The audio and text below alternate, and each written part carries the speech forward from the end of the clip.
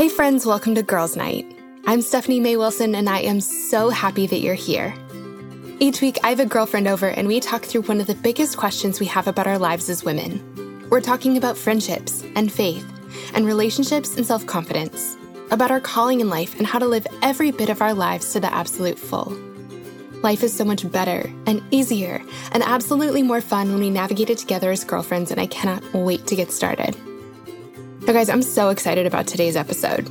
Today we're talking about how to prioritize what matters and let go of what doesn't. Our guest for today's episode is Kendra Adachi, who is also known as the Lazy Genius.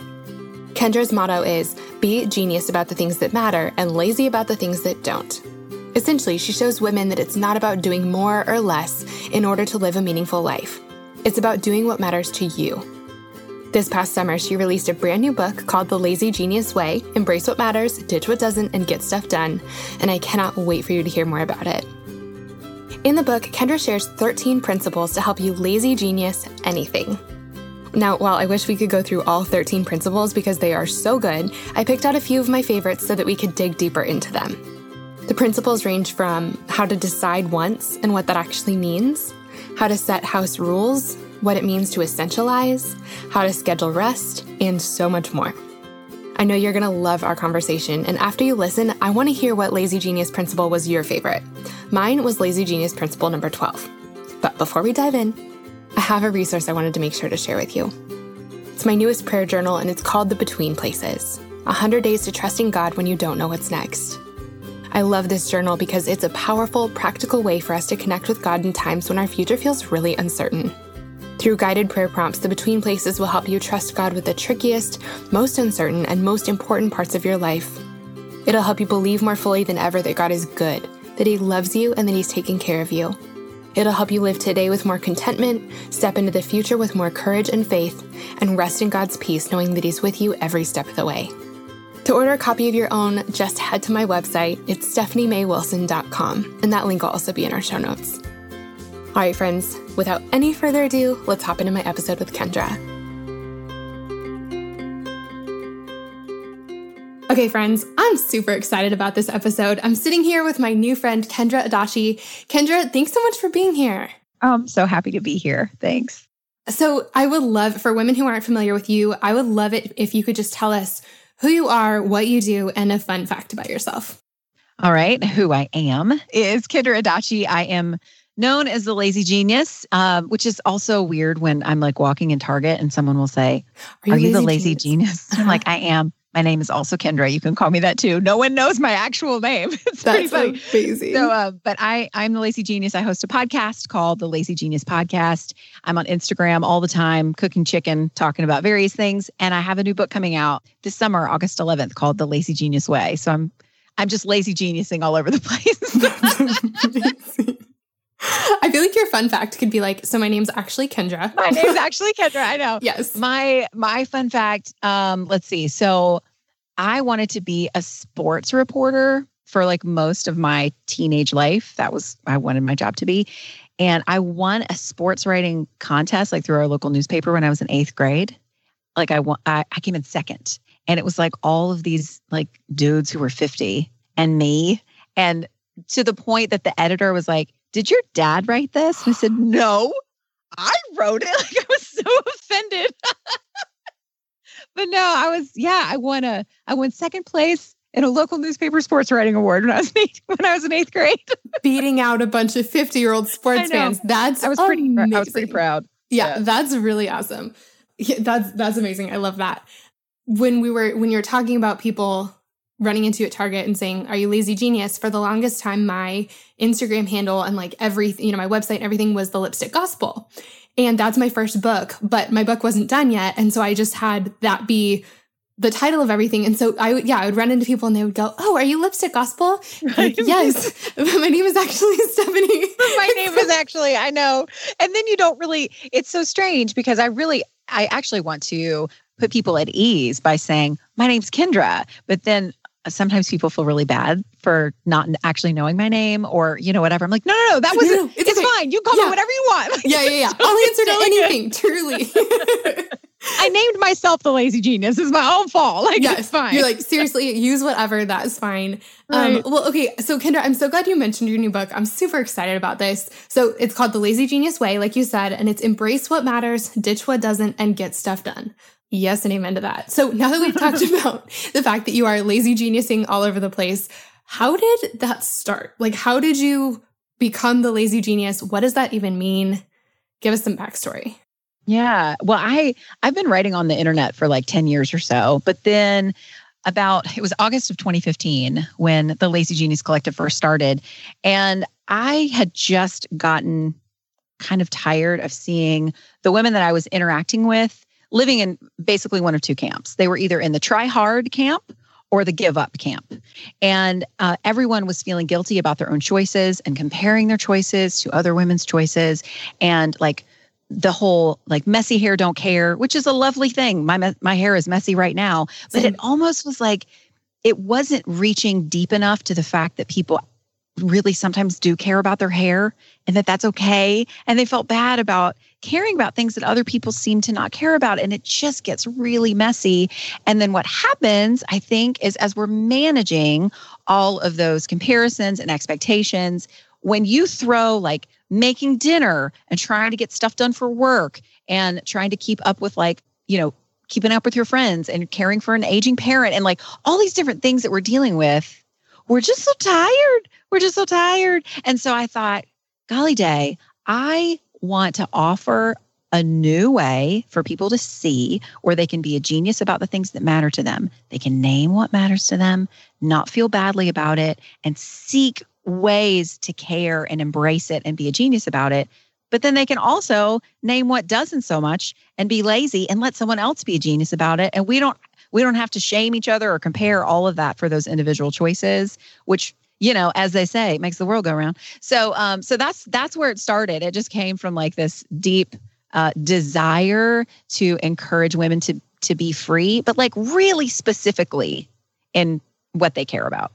I really love that. I remember several years ago, reading an essay by Shauna Niequist, who's just one of my favorite authors. And she talks about making a to-don't list. Yeah, and she's like, that. My to-do list is like so long and it has all these things on it. And finally, I just sat down and made a list of things I don't do. And it's like, I don't garden. I don't have like fancy, pretty nails. I don't whatever. And that idea of just throwing in the towel on a handful of things is so freeing. And just being like, I'm not the girl who constantly has a really pretty manicure. Me personally, I'm not that girl. And I'm not either. I'm not either. And what happens, and I love that you say that, and both of those examples are true of me. I don't garden and I don't have pretty nails. So it's really funny that those are two of your things. And like those would definitely be on my don't list. Yep. But what happens too, and this is part of the spirit of the book and the Lazy Genius Collective in general, is that what we do if we don't continue in those conversations, if we're not friends with people who do have pretty nails and who do love to garden, and we don't like enter in with each other and like champion and praise other people for choosing what matters to them, then we start to draw lines and kind of silo ourselves because we're like, well, I don't care. But then we assume that no one else should care. And so it's such a, I love Shauna's message because I feel like Shauna is very much like, you need to do what brings you life. And she's so good at sharing what brings her life, which I love. But yeah, it's not about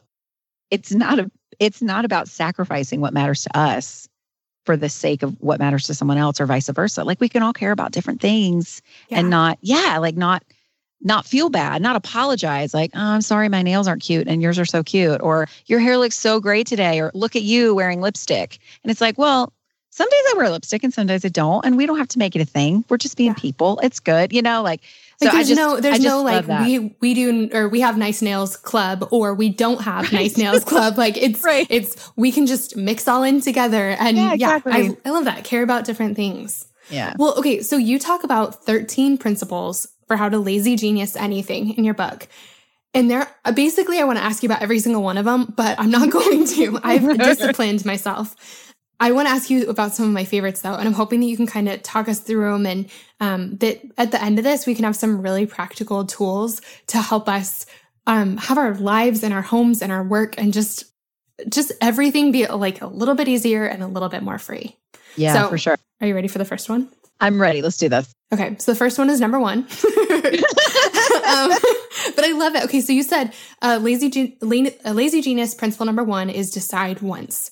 What does that mean? All right. So deciding once is making a choice one time and then not really making it again for a long time.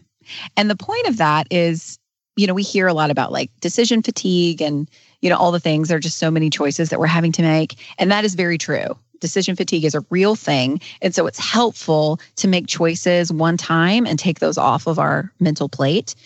But another part of that is when we start to decide once in different areas of our lives, we leave space to give more thought and decision-making energy to things that actually do matter. Because that's the whole thing, is we want to have like margin and space to care about what we care about. And so if we can sort of have some fixed decisions in areas of our life that maybe don't matter as much, we're leaving space. So it's like, it can be, and that's the thing. That's why I love this book. Can I say I love my own book? I love my book so much. Yep. I just love it so much because, and it's ironically, it's not the book I pitched to write. Like you're an author, you kind of know how that goes. Like when you're writing a book proposal and you start to write and you're like, wait, this isn't what I thought it was going to be. Not where I was headed. What is happening? Yeah. And so this is not the book I pitched, which I think is why it makes me even more excited. But decide once, it can be applied to anything in any life stage, for whatever it is. So, I think about like in Mean Girls, they wear pink on Wednesdays. That's a fixed decision. They're deciding once. It's like, I love that. I don't have to think about it. We're going to wear pink on Wednesday or whatever it is. So it can be anything. Okay. I really like that. And like, you're just eliminating things to think that about. Don't matter. Yeah. Yeah. I think exactly. I'm trying to think of some of my fixed decisions because this is something I've kind of been working on lately. Usually, life's changed a little bit lately, but usually on Sunday nights, my husband and I order out some sort of Chinese food or Thai food or something. And that's just kind of what we do on Sundays. Yeah. So we just know that that's dinner and that's great. I was also thinking, a lot of my friends are having babies right now. And so everyone has like the meal train. So you sign up for the meal train and you're going to bring someone food. And the one time I actually made something from scratch and brought it to someone, somehow either it wasn't on the meal train thing or I missed it, that the new mom was a vegetarian and I made like a chicken, like tortilla soup or something like that. Yeah. So I show up and I'm like, not even the kind of thing where you could like pull the meat out. Like no, it's like deeply embedded in there. Together. Yeah. And so really, I think, I don't know if I ever made a fixed decision, but ever since then, I'm the one who's like, your Uber Eats gift card will be on its way. Or like, or right. Tell me what you want from Chipotle and I will pick it up for you on the way. I'm just like not a homemade. I'm just not. It's better for you. Trust me. If I don't bring you homemade food. Well, and you know what? I want to affirm that fixed decision. And I also, if I may, just like throw a little bit of truth at you in that too, because you said like you started to apologize to me for not being a cook or for not really caring as much. And that is actually something that I want to encourage all of us to not do as much. Like it's okay that that's not something that you are passionate about or good at, or you could be an amazing cook and still not care about cooking. You know what I'm saying? Like it's not necessarily a skill thing, but just because you're doing an Uber Eats card doesn't mean that the person who's making homemade chicken soup or whatever is providing for these friends better than you are. There's no better here.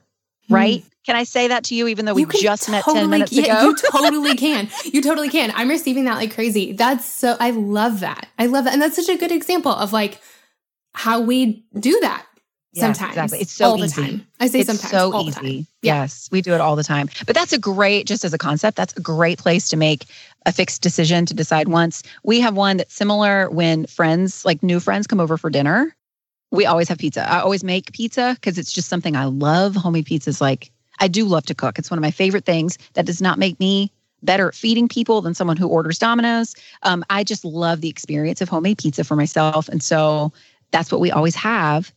And it's so lovely when we know someone's coming over. I don't have to think like, well, what do we make? What are we going to do for dinner? We're going to have pizza. We're going to make pizza. Like that's always, except when they're gluten-free and vegan. That happened one time and I didn't ask. And then they came and I was like, I'm so sorry. It was the thing. It's like, we can't, I don't have anything for you. Oh my gosh. Yes. You're like, okay, that's a double whammy. I love that though. Okay. Give us just a couple more examples of like areas where we can, or some fixed decisions either you've made or people that you know have made, just so that we can kind of get our like wheels turning. Well, you mentioned baby showers. So, or like not baby showers, but baby meal trains. The assumption is maybe there was a shower sometime before the train. Yep. So like if you're getting invited to baby showers, if you've got a lot of friends who are having babies, you know, you always get the same thing. You get a box of diapers and you get like one thing off of the registry or something. You get or even more specific, you could be like, I'm going to get a book that's on the registry. And that's what you get. You know, like you just always know that's what you're going to get. The same goes for, you know, like, well, I think I actually say in the book that if you, like, a person's registry is a fixed decision, like you don't have to decide. They decided for you. So like honor their decision and buy something from the list, says the woman who got married 17 years ago, but had to return so many things. And I still kind of remember those memories in not positive ways. So like, just buy from the list. Because if someone doesn't buy from the registry, sometimes you can't return it because you don't know where it came from. And there's no gift receipt. And you're like, what am I supposed to do with this really thoughtful, really doesn't match with my decor gift? Right. Yes. But other things like, let's say you, it could be a fixed decision of like, when I go out with friends on Friday, I don't drink because I love to go for my Saturday run. So it's like done. I don't really do that. Like that's decided. So you're not like waffling like, well, should I? You just sort of know that the run matters to you. And if you drink a couple cocktails the night before, you're just going to feel gross when you wake up and you don't want to feel gross. And so that's just like, that's done, that's decided. Or even things like do you ever spend like 15 minutes standing in front of the sink about to wash dishes, but you don't start washing dishes because you're trying to find the perfect playlist to listen to while you're washing dishes? Mm-hmm. Like it's so crazy how there are things that we don't know how much time they take up. And so it's sort of like you have one album you listen to when you wash dishes. That's your choice. Like that's what you've decided when you wash. And then it's kind of like a lovely sort of like liturgy almost. Like, I'm going to listen to Justin Bieber when I'm going to listen to Forever. That song is dope, man. I love that song so much. So like, it's so silly, but at the same time, like you're releasing all of this energy and all this noise from your life. And then you're able to like sort of sink into what matters throughout the day. What matters doesn't have to be like this incredibly soulful thing. It can be something like, I just want to wash my dishes when it's time, but have fun doing it. Here's the album I'm going to listen to. Like it's super, super simple. Yep. Okay. I really like that. Okay. So let me see. Okay. The next one, I really disciplined myself. It sounds like I didn't because it sounds like I'm asking about everyone, but I promise I cut some out. Is it number 2? It's not number 2. It's number 3. Okay, so number 3, Lazy Genius principle number 3 is ask the magic question. What is the magic question? The magic question is, what can I do now to make life easier later? Okay. And the more you ask that question, y'all, oh my word, it's like a snowball that just like keeps picking up speed. It just keeps gathering snow, but not. Now that's a really bad analogy because then it feels like you're running from a giant snowball that's going to attack you. This is like the opposite of attacking. Like, it's really, really lovely. The more you have some momentum. Yeah. Yes. There it is. It's just, it can be applied to everything. I generally use it. It actually started for me with dinner. I would always magic question dinner. Like, what can I do now to make dinner easier later? And there are tons of things you can do. You can pull the carrots out of the fridge. This is very true when you have like little tiny humans, if you happen to have, if anybody has like little kids, because you generally only have one arm to do anything. And so like I would literally, we ate so much spaghetti. We still do. I have 3 kids. And I would literally fill up the pot of water for the pasta like in the morning when I wasn't holding a human, so that later in the afternoon when it was time, I didn't have to wrestle a pot and a cranky baby. The pot was there and I just turned on the water. It was like, well, that was easy. Like it's those kinds of things. So it can be applied. Again, it's a principle that can be applied to anything. You can just ask, what can I do now to make life, or you can drill down and get specific. What can I do now to make grocery shopping easier later? What can I do now to getting that project done, more easily later when I get it? You can use it for anything. I'm trying to think of examples of like how I've done this recently. Well, I mean, one is podcast interviews. Mm-hmm. I do not come up with questions on the fly. I would be so stressed out if I did. I think through them well in advance and have them, days, if not weeks ahead of time. And so when I come to sit down with you, I look over the questions and go, okay, I know what we're going to talk about. And so I'm not nervous. I'm not stressed. I'm not anxious. I'm not anything. It just feels like it gets to be such a pleasure to sit down and chat because all of the prep work is done in advance. Yeah, that's a great example. Great example. How do we get specific with this question and not end up procrastinating? How do we keep going with this? Does that make sense? Yeah. Well, I think the more that you ask, like I said, I think the more that you ask and get into the habit of asking, the more you'll find the benefit in asking, and you won't have to remind yourself to ask. So that's one thing. It's once it gets going, it is really helpful. I also think that just writing down the phrase magic question on a sticky note and putting it on your fridge or your bathroom mirror, or we're actually right now working on wallpaper screens, phone wallpaper screens. So it's can you ask yourself the magic question right now? Just so you can sort of see it. So the more it kind of gets into your brain, the more you remember to do it. But I do think that starting small with your asking is if you ask the question and your answer is too big, you're not going to do it, right? Okay. An answer to the magic question needs to be what can I do now? It needs to be done in a few minutes, or that it's something oh yeah, I can do that. Your podcast questions, where you can go I know how to do this. Even if it's going to take 20, 60 minutes, however long, I also understand what I'm doing, why I'm doing it, and it doesn't feel like a drag. I understand the expectations I'm setting for myself. Whereas if you're what can I do now? Here's how you don't use the magic question. What can I do now to make being healthy easier later? Well, I have a lot of words about health anyway, and your body shape being a cultural construct, it's fine. We don't have to spend a lot of time there. But that's way too big. That is way too big because there are too many choices. It's too broad. And guess what? You might not know if that's something you care about in the first place. Do you feel like you need to ask yourself how your future self is going to feel because that's what everyone else is telling you need to feel? Or is it something that truly matters to you? So you need to keep it personal and you need to keep it small, really small. But I think one thing that helps is when I feel a wave come over me, and maybe I don't think this is just me. I feel like other people experience the wave of there's so much to do, or I really don't want to do that, or, whatever it is.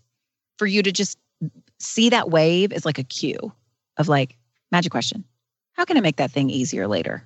And it could just be, don't worry about it right now. You'd have no control. It could be that's the answer. And you go, okay, you're right. You're talking to yourself. I talk to myself. It's fine. Yeah, I do too. Or, like you're saying with the podcast, if you're feeling I'm so nervous about this interview, and you can go, oh, wait, I didn't magic question it yet. I haven't set up my questions. You just start to sort of get into a rhythm, because as long as your answer stays small and applies to something that matters to you, you're going to do it. If it's too big, you won't do it, and then you won't reap the benefits. So just start super, super small. So if it's with health, if you're I am trying to take better care of my body, move more, eat more vegetables, for example, you could say, how can I make working out easier tomorrow morning? Okay, well, set out your shoes and your leggings and your whatever. Right. And then, how can I make lunchtime easier so that I'm not cheeseburger or salad, have this, prep this out ahead of time. Right. Exactly. Or even, sometimes easy, you could even sub out the word easy for fun or empowering or inspiring or whatever you need. A lot of us are looking for easy because we've just got too much going on. And so we're looking for kind of that lazy road to something. But for example, let's say I know that my body feels, when my body gets I'm staring at my arm, you can see it. You can see the energy that happens under my skin. That's not a thing. But I can feel it in my body when my body's Kendra, you've got to go run. You've got too much excess energy. You need to go run it out. I'm not a regular runner. I don't have a running rhythm. I just listen when my body's go run. I'm all right, great. I don't love it. I know it's good for me and I do it. But what makes it easier is making it fun. And so a way that I can magic question running is I have a running playlist. It's already ready. Every time I run, play, go. So I'm not like giving myself excuses to stop. You mentioned procrastinating. It's like, it could be that easy doesn't matter. And you need to sub in another thing. I don't know the part of speech, even though I have an English degree. I can't think of what that is right now instead of easy. But you could sub in something else that speaks more deeply to what matters to you so that you're not putting that thing off. Okay. I really like that. Okay. So Lazy Genius principle number 4, you said live in the season. And I'm really excited to hear you talk about this because I think that for a lot of reasons, we all need this right now. And so tell us what live in this season means. Yeah. All right. So here's the thing. We hear a lot when we're in hard places. We're going through like a health crisis, or someone we know is going through a difficult health crisis, or like new babies, just really, not having a job, like really difficult things. And people don't always know how to respond to difficult things. And we hear the phrase like, well, this is how it is, or you're going to learn something from this or whatever. And sometimes our season sort of gets dismissed as, well, you'll make it. It'll be fine. Move on, dismiss, whatever. And I don't think the intention of that is malicious in any way. I think we all just don't have a great practice at listening and sitting in hard spaces and not knowing what to say. That's just not something we're all super skilled at. And so what I mean when I say live in your season, it's not like deal with it. Deal with it, Stephanie. Just deal with your season. Like it's not that. It doesn't have that kind of aggressive, dismissive posture. It is more about being compassionate about where you are, seeing and not even necessarily like embrace where you are, or like when you have, I remember when I had a new baby, I mean, I've had 3 of them, but when I had the one and I didn't know what I was doing, and so many people who have been separated from having new babies for a while said things like, well, cherish every minute. And I'm like, most minutes suck though. Like, I don't want to. This is awful. I'm so tired. I smell like, it was just like, what are you talking about? Like someone even said like, this is the best time of your life. And I'm like, you were like, please tell me you're wrong. Gosh. So upset of that. I was so upset and so thrown. I was like, wait, really? Like, no, wait a minute. It was so jarring. And so I just want to be very, very clear that living in your season is not like, well, just accept it the way it is. Or, like it is not like a big sweeping statement. It is more about being compassionate towards yourself. There's another principle in the book about being kind to yourself. And those two hold hands very well. When you live in your season, there is part of that you sort of have to have compassion for yourself when you have to grieve something you don't have anymore. Most of the time living in our season involves some kind of loss, loss of time, loss of control, loss of sleep, loss of job, loss of your own schedule, whatever it is. And so when we experience loss, we just sort of like, we don't always know what to do with that. It's hard to sit with it. And so living in your season is about knowing the truth about who you are first. You let that inform how you see your season. So like, for example, let me tell you, how many of your listeners do you think have little babies or have moms? What's a better example than little babies? Of like a hard season that your audience would be in, generally speaking. There are a lot, something we talk a lot about is singleness. But another thing I think is like maybe something with jobs. Like, so not a ton of the women in our audience have kids yet, but I think like work, like when work is you're in between jobs, or you're waiting for your job to change, or you're waiting to hear on a job, or you're in a job where you're just like, this isn't what I want to be doing with my life. I think that, I think a lot of us have found ourselves there. Yeah. No, that makes a lot of sense. And thinking about how sometimes people respond to someone who is in between jobs, and especially if that person is not married or has a family. I'm from the South. Where do you live? Nashville, Tennessee, did you say? Okay, yeah. So did you grow up in the South? No, I grew up in Colorado. Okay. So maybe it's a little different. I don't know, because I've lived in North Carolina my entire life. But like to not have a spouse and kids, as a Southern woman, by the time, you're like 3 or 4 years out of college, something's like not great. Like, is something wrong with you? And so which is such garbage, obviously. Hear me say that. And so what happens though is I think that people come into our season that's difficult enough to handle on our own, right? We're already feeling like I don't have a job, or I'm still looking. And it's like, I'm so tired of sending in resumes and not hearing back, or like just missing the cut, or like doing the next phone interview, or being called in, and it's so much energy. And then when people meet that, like, you still don't have a job, or, whatever it is, knowing the truth, starting with yourself, knowing the truth about who you are, that your job does not determine your value as a human. That your higher ability right now does not determine your value as a human and your ability to be loved. Like, telling yourself those things sort of helps you almost like be cozy with the grief and the loneliness and the hard things of living in your season. And I'm going to stick with that word because I think there's something to that. There's a companionship there that sort of reminds you that this isn't all there is. Right? It's not always going to be this way, but that doesn't mean you have to run from it. And that doesn't mean you also have to drown in it. You can tell yourself the truth about where you are. And then when other people say things that sort of make you want to run or drown, you have a place to put that, right? You have a place to put those words where when they don't line up with what you know to be the truth. And you can say, like, that's not the truth. This is a hard season, but that doesn't mean that, like, I'm failing at this, or I'm a disappointment, or any of those things. You don't have to internalize those things. That is definitely, I will say, the living in your season was the hardest chapter to write. I mean, it's a really hard thing it's one of those things that we experience over and over and over again in a whole bunch of different ways. And it looks different for everybody. And I mean, it's just hard.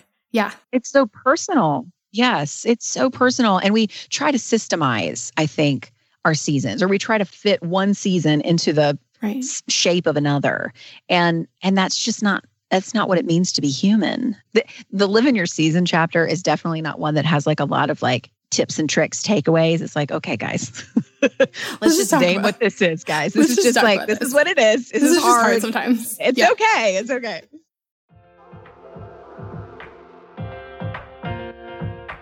Shout out to Claritin for supporting this episode and providing us with samples. Friends, springtime is finally here, but that also means allergy season is in full swing. I have always struggled with allergies, and I don't know about you, but I am especially allergic to cats. More on that in a second. Well, luckily for those of us who live with the symptoms of allergies, we can live Claritin Clear with Claritin D. Designed for serious allergy sufferers, Claritin D has 2 powerful ingredients in just one pill that relieve your allergy symptoms and decongest your nose so you can breathe better. This double-action combination of prescription-strength allergy medicine and the best decongestant available relieves sneezing, a runny nose, itchy and watery eyes, an itchy nose and throat, and sinus congestion and pressure with ease. The time that I use Claritin the absolute most is when I'm at my parents' house, my childhood home. They have this absolutely beautiful cat that they love, and I like, except for the fact that he sheds so much. So that means that I'm basically sneezing from the second I arrive home to the second I leave, unless I take Claritin. My dad has even started having it ready for me right when I walk in the door. Are you ready to live life as though you don't have allergies? It's time to live Claritin Clear. Fast and powerful relief is just a quick trip away. Ask for Claritin D at your local pharmacy counter. You don't even need a prescription. Go to Claritin.com right now for a discount so you can live Claritin Clear. Use as directed. Claritin, thank you so much for sponsoring our girls' night. We love having you.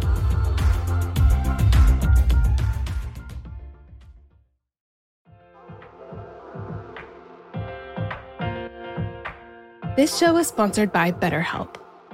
As many of you know, I recently wrote a book, and while it was the most rewarding project of my career so far, it also came with a lot of hard work and long nights. And sometimes when things started to feel a little bit overwhelming, I needed to get a few things off my chest so I could clear my mind and keep the writing process flowing. And the thing that helped me so much to sort through those feelings was therapy. Now tell me if any of this sounds familiar. Maybe you're going through something really hard right now, a big loss or a gigantic life transition. Maybe you frequently feel anxious, depressed, overwhelmed, or just generally discouraged. Maybe you really, really, really want your life circumstances to change, but you don't know how to actually change them. Or maybe you're feeling stuck as you try to work through your past, navigate your present, or figure out your future. Friend, if you can relate to any of this, you're not alone. I've been there, and therapy has been the thing that has helped me more than anything else with all of this. In the last 10 years or so, I've learned that strength isn't proving I can do it on my own. It's knowing that I don't have to. I'm at my strongest when I have a full support system around me, and an essential part of my support system is therapy. Therapy can be absolutely life-changing. That is, if you can afford it and find a therapist you like and trust. But of course, this is easier said than done, and that's why I'm so excited to be partnering with this week's podcast sponsor. Our sponsor for today's episode is BetterHelp. BetterHelp is the easiest and most affordable way I've ever found to find a great therapist. It's entirely online and super easy to sign up. You can get started right away, and if you don't love the counselor you're paired with, switching is easy and it's free. If you're going through something hard in your relationships, or if you're in a funk you just can't shake, if you've been feeling anxious or depressed lately, or if you're feeling stressed and you need help balancing your everyday life and schedule, BetterHelp is an incredible resource for you. And I'm so thankful that they've given me a promo code that I can share with you to make it even easier to get started. Get it off your chest with BetterHelp. Visit betterhelp.com/friendship today to get 10% off your first month. That's BetterHelp, HELP.com/friendship.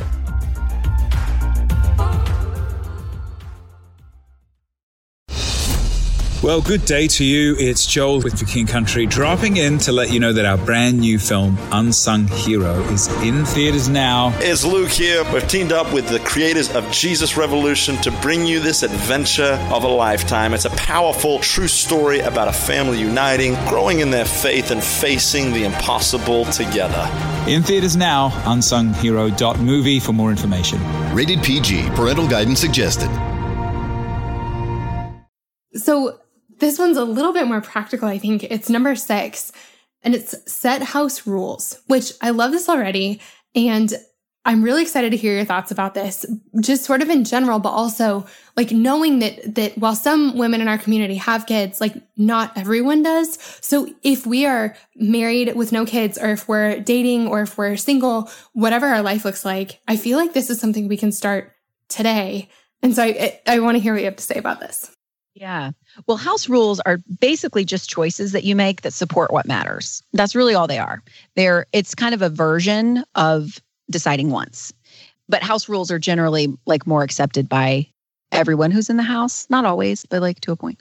So if you were to name something that matters to you in your home, and let's say that like the environment, like the mood in your house really matters, especially let's say you have like a really active job and you're doing your thing and you come home, you're like always around people, and you come home and you live alone and there's no one there, which is actually what you want for a little while. It's so lovely. But if you just sort of like start going through the motions when you're home, you might not actually be able to reset the way that you want to. And then you're just like, rather than really resting at the end of the day, you're kind of just immobilized. You're just still, which is different. And so what you can do is name what matters. Like the vibe in my house, I'm big on vibes. The vibe in my house really matters. When I walk into my apartment, I want to feel home. And so you could have a house rule of when you walk in the door, you start playing music. Or you have a house rule that when you go buy groceries, you buy a bouquet of flowers, because the flowers add life to your home, because the vibe of your home matters. So really it's just, and so then like, if that's a house rule, buy flowers every time you go to the store. When you start dating and you and your boyfriend are going to Trader Joe's, and every time y'all go to Trader Joe's, you buy a bouquet of flowers, like he starts to be like, oh, that's like a thing we do. Okay, great. And then you get married, and then you take your kids, and before you know it, you're there with your 8-year-old, and you don't even have to ask your 8-year-old to grab a bouquet of flowers. That's what you do, because it's a house rule, because it matters. So it's just a choice that supports what matters. Yeah. Okay. I really like that. Can you give us like a couple more examples about Just because like my wheels are turning and I want to know more of what this can look like. Yeah. Well, I think that a great place to start with naming house rules, because again, I could give you a list of possible house rules, but if they don't support what matters to you, if they only support what matters to me, then they won't resonate as much. And so we take off our shoes because I'm married to a Japanese man. And so culturally that matters. But then also it sure does make it easier to clean the floor when we don't wear shoes in the house. So some of them are really practical. Like we don't take our shoes off. It's great. Or a house rule is keys always go in the basket, nowhere else. Like even when like, hey, Sam, my 10-year-old, hey, Sam, can you go outside and get whatever from the car? And he takes the keys with him and he comes back like, no, keys go in the basket. And it's not about being like a robot about it or whatever. That particular act, let's say the keys one, what matters is that when we are together as a family, let's say we're leaving to go somewhere, we're going out to dinner or we're going to the park or going to school, not being stressed together as a family and not being angry at each other because we're running late or whatever, that matters. Like we want to connect more than disconnect. We want to connect more than be efficient even. But something as simple as the keys always go in the basket saves us the energy of like, where are the keys? And then everybody's stressed. And then you accidentally yell at your kid because you're stressed out and then he starts crying and then you're late for school and it's like dominoes start falling. Yeah. So I think a great place to start in naming your own house rule as your wheels are spinning, because it's easy to grab other things and then they don't really stick because they're not about what matters to you, is to think about at certain times of your day, think about a time of your day where you're generally stressed, or maybe a project or a task or a relationship or something that's generally stressful. And then just back up, like keep backing up. Like what caused that stress? Well, all the yelling caused all that stress. Well, what started the person yelling? What, and just kind of keep backing up. I give an example in the book about I apologize that I have 3 children, and so that all of my examples have to do with children. No, it's great. I love it. I'm like taking notes. We're all taking notes. I love it. It's good. But no, I had to really step back really far in our afternoons after school, because for us, it was my youngest. I had to wake her up from her nap to go get her brothers from school. And then we would all come home and everyone's like losing their minds. And, they've held themselves together at school for as long as possible. And they come home and just fall apart. And as I backed up, I realized that the thing that we needed to do, the house rule, was to put book bags and lunch boxes on the kitchen counter, not the floor, not anywhere else. Because what happened is everyone would come home, they just throw their things off. Someone would trip. Someone would fall on someone else holding someone's art project that would rip in half, and then everyone would start crying. If one cries, another yells, and then the other cries at the other for yelling. It's like, and then mom's yelling, and then I'm like, everybody get out of my face, where's my chocolate? And I run to a closet. That is not how I want my afternoon to go. But that's what happens with those dominoes. And so when I backed it up and realized like, oh my gosh, it's the stuff on the floor. That's part of what causes the craziness, is people are tripping or they can't find stuff, or they're just like emptying out their book bags and leaving it all over the floor. So the minute we walk in the house, I'm like, book bags on the counter, book bags on the counter. And they do. And it's crazy. I mean, it like blows my mind every single time how much smoother the afternoon goes. So name a stressful time and just kind of keep backing up. Try to imagine the dominoes. What knocked that thing over? What knocked that thing over? What knocked that thing over? And the goal of a house rule, sorry, I just backed up from the microphone. You might not have even been able to hear me, is I'm backing up from the dominoes. And your house rule is to keep the first domino from falling. That's the whole point.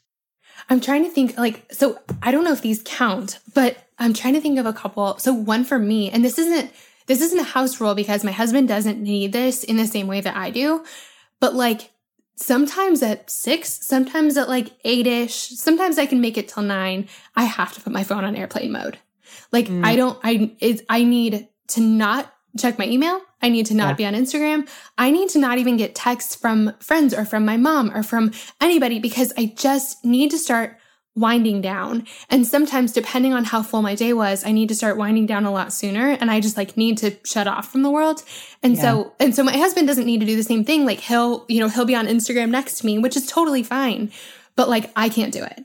And so for me, like my house rule is, at some time between 5 and 8:30, my phone goes on airplane mode, and helps me sleep better. It helps me be way less cranky. Like it just helps so much. And I'm thinking another thing that I think is a house rule for us is like if something so a couple years ago, I read The Life-Changing Magic of Tidying Up by Marie Kondo.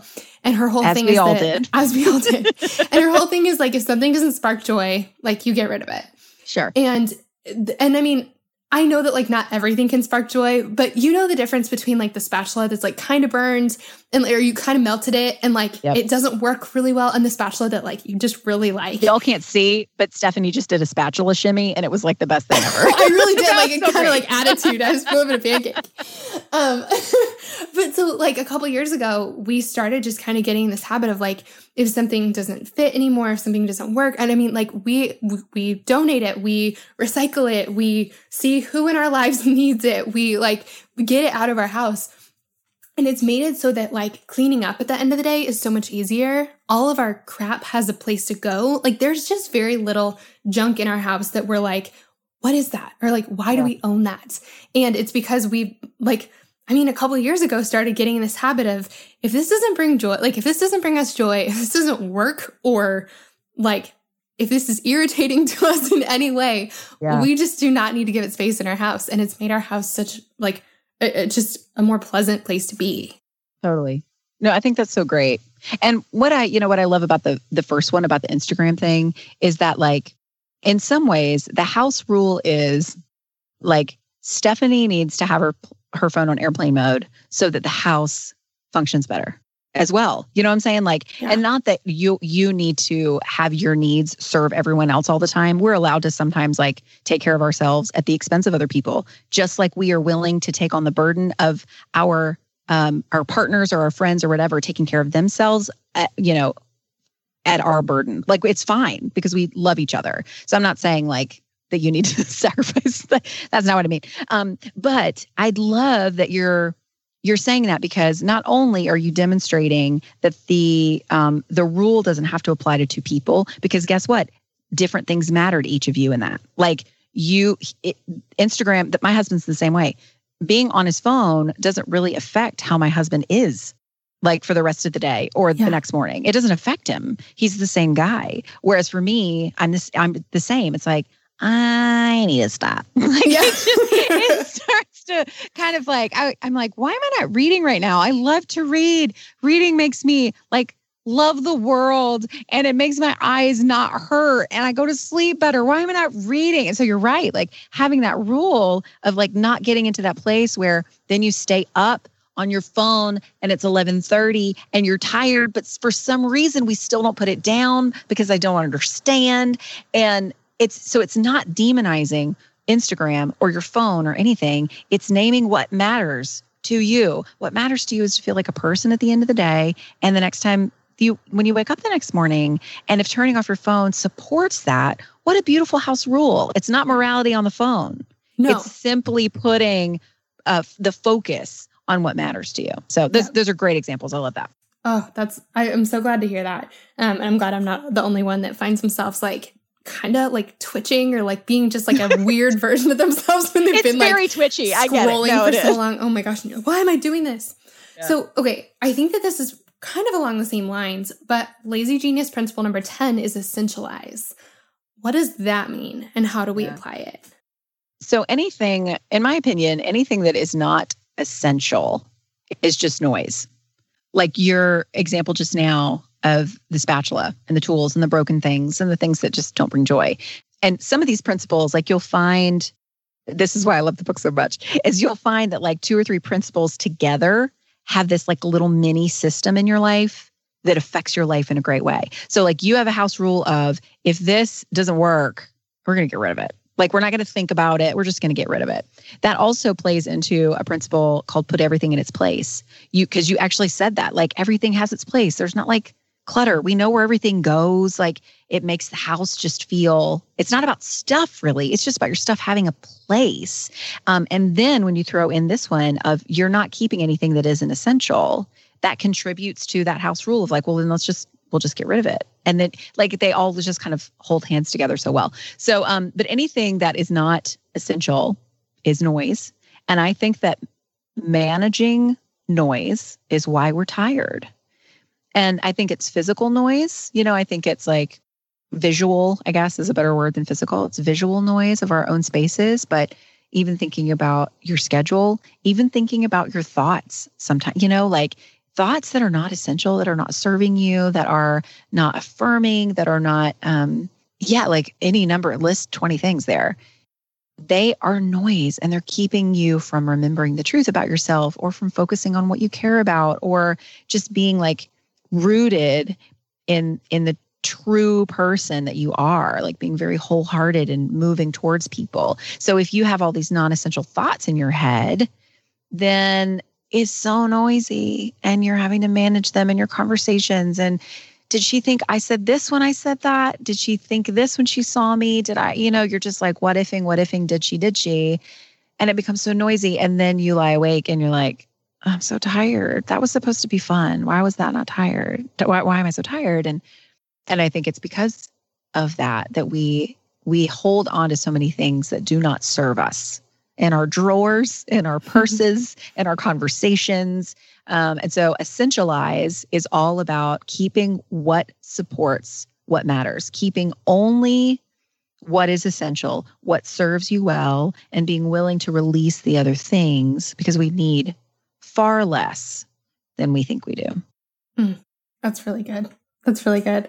Okay, so the last one I want to ask you about is principle number 12, which is to schedule rest.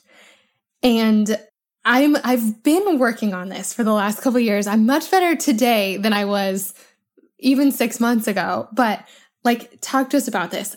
How do we do this? And you mentioned earlier, like sometimes we come home and we just sort of immobilize.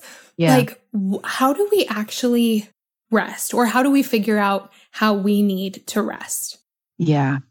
And that is exactly the key right there, is that everybody rests different ways. What everyone needs to rest is different. And so we think that rest is being still. And for some people, rest is going out with friends at the end of the day, because that is what makes them feel like themselves, right? And so, like if you have, one of my dearest friends is, I don't know how, we don't have to throw Enneagram into this very much, but one of my friends is an Enneagram 7 and like an intense, not intense. She's like a very energetic extrovert. And to tell her to like, well, yeah, you need a rest, just go home. No, that's not restful. Like that's so draining. Why would I do that? So it begins with naming what makes you feel like yourself. What fills you up and makes you feel like, and this might sound a little too woo-woo, but like really what makes you say like, there I am. Like, that's me. This is what I love to do. I feel like you just feel rooted where you are. You feel like, again, this could be my own personality, but sometimes when I feel very whole in a relationship, in a conversation, in an experience, there's like a sparkle that comes like that I feel like it's just, I don't know. There's just this energy when we are ourselves. And that's what I really ultimately want from this book in the first place, is for everybody to experience that sparkle and to let go of whatever is like killing their sparkle. Because if we're all sparkling and then we're holding hands and we're not comparing sparkles, but we're championing sparkles, are you kidding me? Like, we need this to happen. So anyway, back to the rest thing. It starts with naming what makes you feel like yourself, what makes you come alive. And that could be being completely still, sitting on a porch swing and not talking for an hour and just listening to birds. And it could be going out with friends. So I think where it begins is just to pay attention. If you're listening and you're like, well, I don't know what that is for me, just kind of pay attention over these next few days of like when you might feel that sparkle or when you feel just at ease, like when do you just feel relaxed, not exhausted, not immobilized, but when do you just feel at ease? And think about what you're doing or what led to that thing. And then ask yourself like, wow, does that bring me rest? Does running bring me rest? Does baking bring me rest? Does conversation with someone like in the eye bring me rest? Like, it doesn't mean just like sitting still on a couch with a book or whatever. It can, but it doesn't have to. So starting there is important, is the most important place.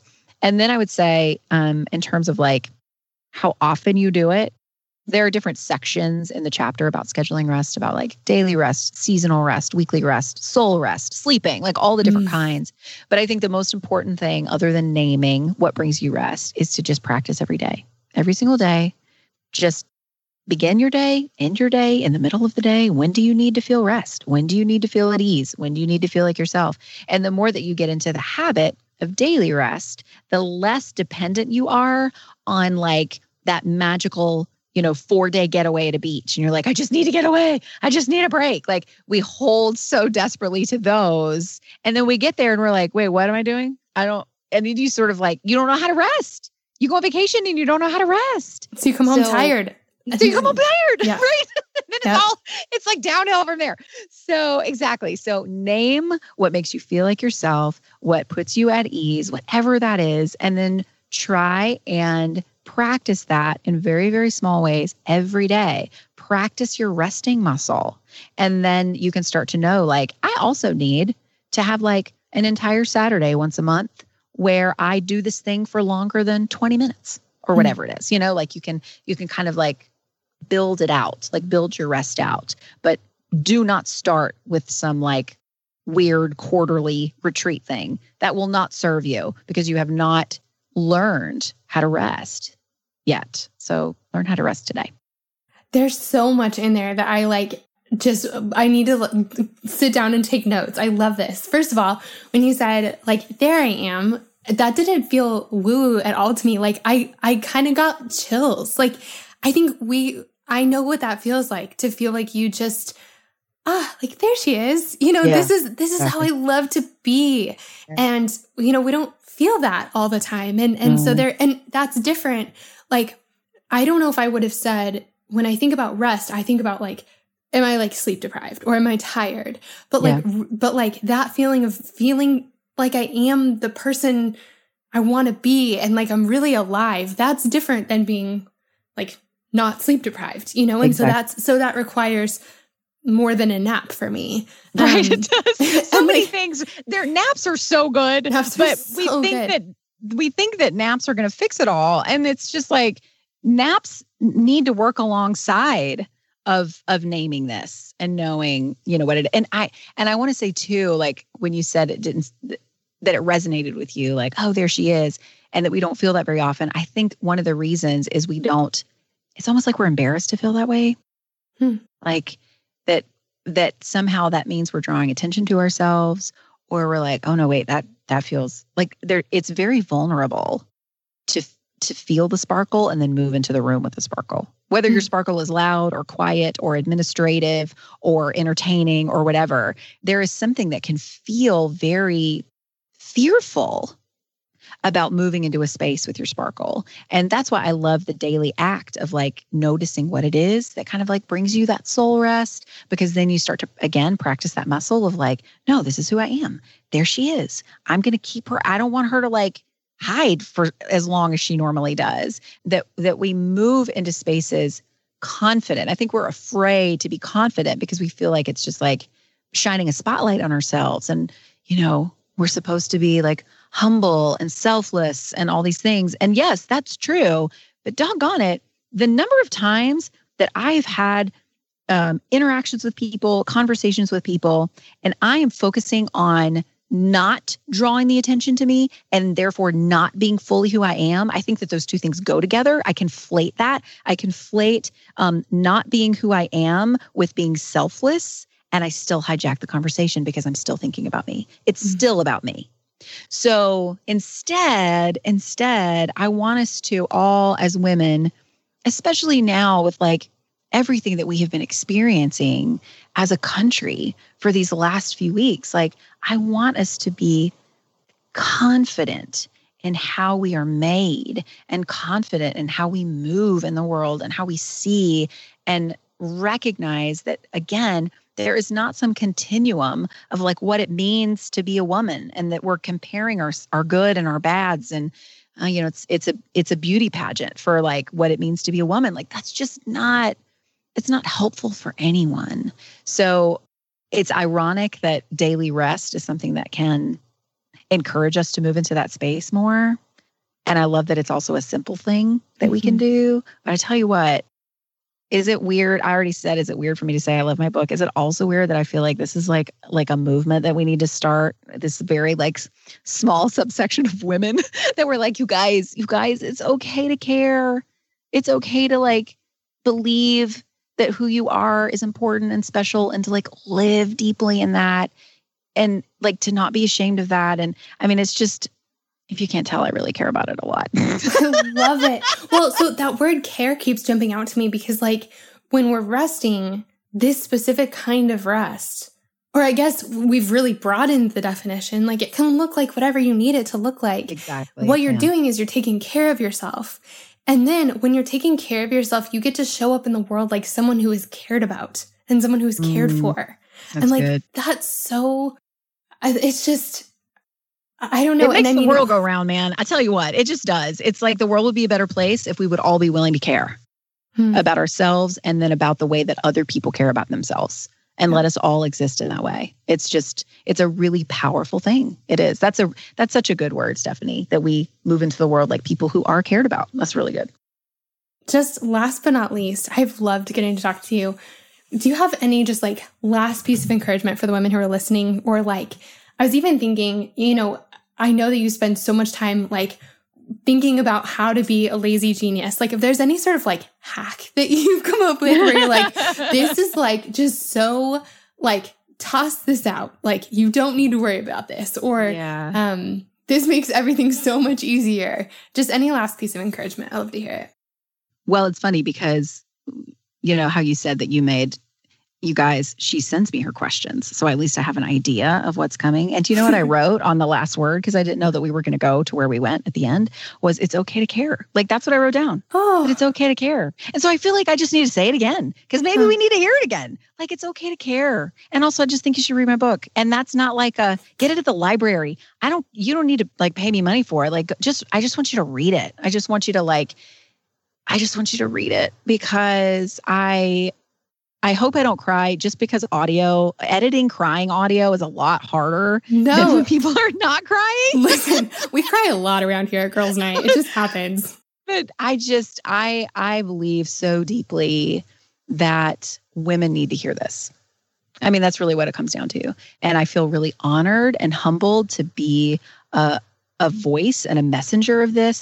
These are not there's nothing new in this book, but I do hope that the way that it is presented, these principles that you can apply to everything under this umbrella of you are allowed to care, and we're in this together, and we are not trying to compare our systems with other people's systems, and we're not trying to out-chill someone else or outdo someone else, out-try or out-give up. Like that's not what this is about. This is about caring about what matters to you, embracing that, letting go of what doesn't matter. And if it matters to someone else, that's beautiful. That's why everything's taken care of. We think like, how are we going to balance everything? How does one do it all? Well, no one can, but all together we do it all because everybody cares about different things. So yeah. So I hope that you find your way to the Lazy Genius Way, or someone who has a copy, or request it from your library or whatever, and read it. And I hope it brings you a lot of freedom. Love that. Kendra, thank you so much for being here. This was so fun. Thanks for having me, Stephanie. It was great. Friends, isn't Kendra amazing? I just love her, and I love this conversation, and I am so happy I got to share it with you. One thing I wanted to mention quickly is that I know we talked about a lot in today's episode, and so if you want to find the links to any of those things, all you have to do is go to our website. It's girlsnightpodcast.com, and for every episode, we have a blog post with the show notes. All of the links will be there for everything we talked about, including all of Kendra's contact info, so you can follow her, so you can check out her book, and so that y'all can be friends. The other thing I wanted to mention is if you haven't had a chance yet, it would mean so much to me if you would take just a quick second to leave us a rating and a review on iTunes. We've gotten so many amazing 5-star reviews from y'all, and you've left the sweetest comments. I can't tell you how much it means to me, and it also helps out the podcast more than you can imagine. So if you haven't yet, please take just one quick second to leave us a rating and a review. Thank you so much. All right, friends, that's all we have for today, but we'll be back next week with another episode of Girls Night. I'll see you then.